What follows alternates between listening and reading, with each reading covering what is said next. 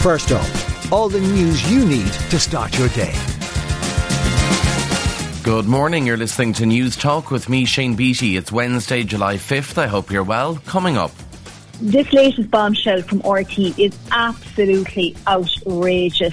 Bombshell, fresh revelations about new RTE barter accounts, and 3 due in court over attempted murder of PSNI officer. Plus we'll have all the other news making the headlines and the latest in sport and entertainment. But first up this morning, RTE officials will appear before the Oireachtas Media Committee this afternoon in the wake of fresh revelations last night at the broadcaster about barter accounts. A review has unearthed a number of additional accounts at RTE which had been used to pay for around €1.6 million in hospitality over the last decade. News Talk's political correspondent Sean Defoe reports. Last week, RT's Chief Financial Officer Richard Collins told TDs and Senators there was only one barter account in use at the broadcaster. It's now been revealed a number of barter accounts were used by RTE to fund €1.6 million in client hospitality between 2012 and 2022.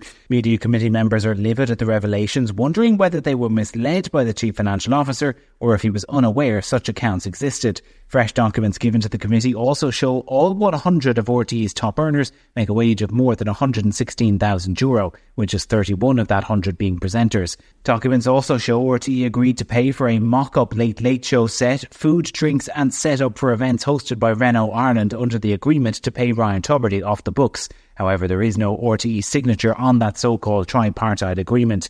Further documents may be delivered to the Media Committee this morning. Privately, members have been scathing about the drip feed of information and feel these latest revelations could lead to resignations at RTE. Meanwhile, a bill aimed at capping salaries in RTE will be debated in the Seanad today when it gets its second stage hearing. If passed, it would prevent any individual being paid a higher salary than the Minister for Communications for any work done at the broadcaster. Independent Senator Ronan Mullen says there is considerable support for his bill. I think there's certainly an appetite from it. All the noises I'm hearing from fellow politicians on both sides of the House is that this is needed. It addresses an issue that's been going on for some time. The need for a cap on salaries, yes, but also transparency around salaries and sanctions where there's any failure to give accurate information to people. 3 men are due in court this morning in connection with the attempted murder of Detective Chief Inspector John Caldwell. The men, aged 45, 47 and 58, were charged with preparatory acts of terrorism. The 45-year-old man and the 58-year-old man have been further charged with possession of articles for use in terrorism and providing property for the purposes of terrorism. All 3 are expected to appear before Belfast Magistrates Court. Detective Chief Inspector Caldwell was shot after coaching a youth football team in Omagh in County Tyrone in February. Nearly half of parents aren't aware the government introduced free primary school books for pupils for the coming school year. Figures from the Irish League of Credit Unions show parents are spending €1,152 per primary school student, slightly less than last year. There was also a decrease in secondary school costs, with parents paying €1,288, down €230 on last year. CEO of the Irish League of Credit Unions, David Malone, says schools need to ensure parents are aware that books are being provided at no cost. What was really surprising from the survey itself is that nearly 50% of parents were not aware of the free primary school book scheme itself. And I think schools will need to do a better job in terms of communicating that to parents themselves. And also on top of that as well, more than 90% of our survey respondents as well said they also would seek free book schemes as well extended to secondary schools themselves.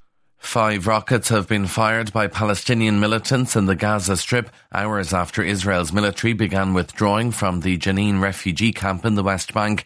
The Israeli military successfully intercepted all the launches. It follows a 2-day operation involving more than 1,000 troops.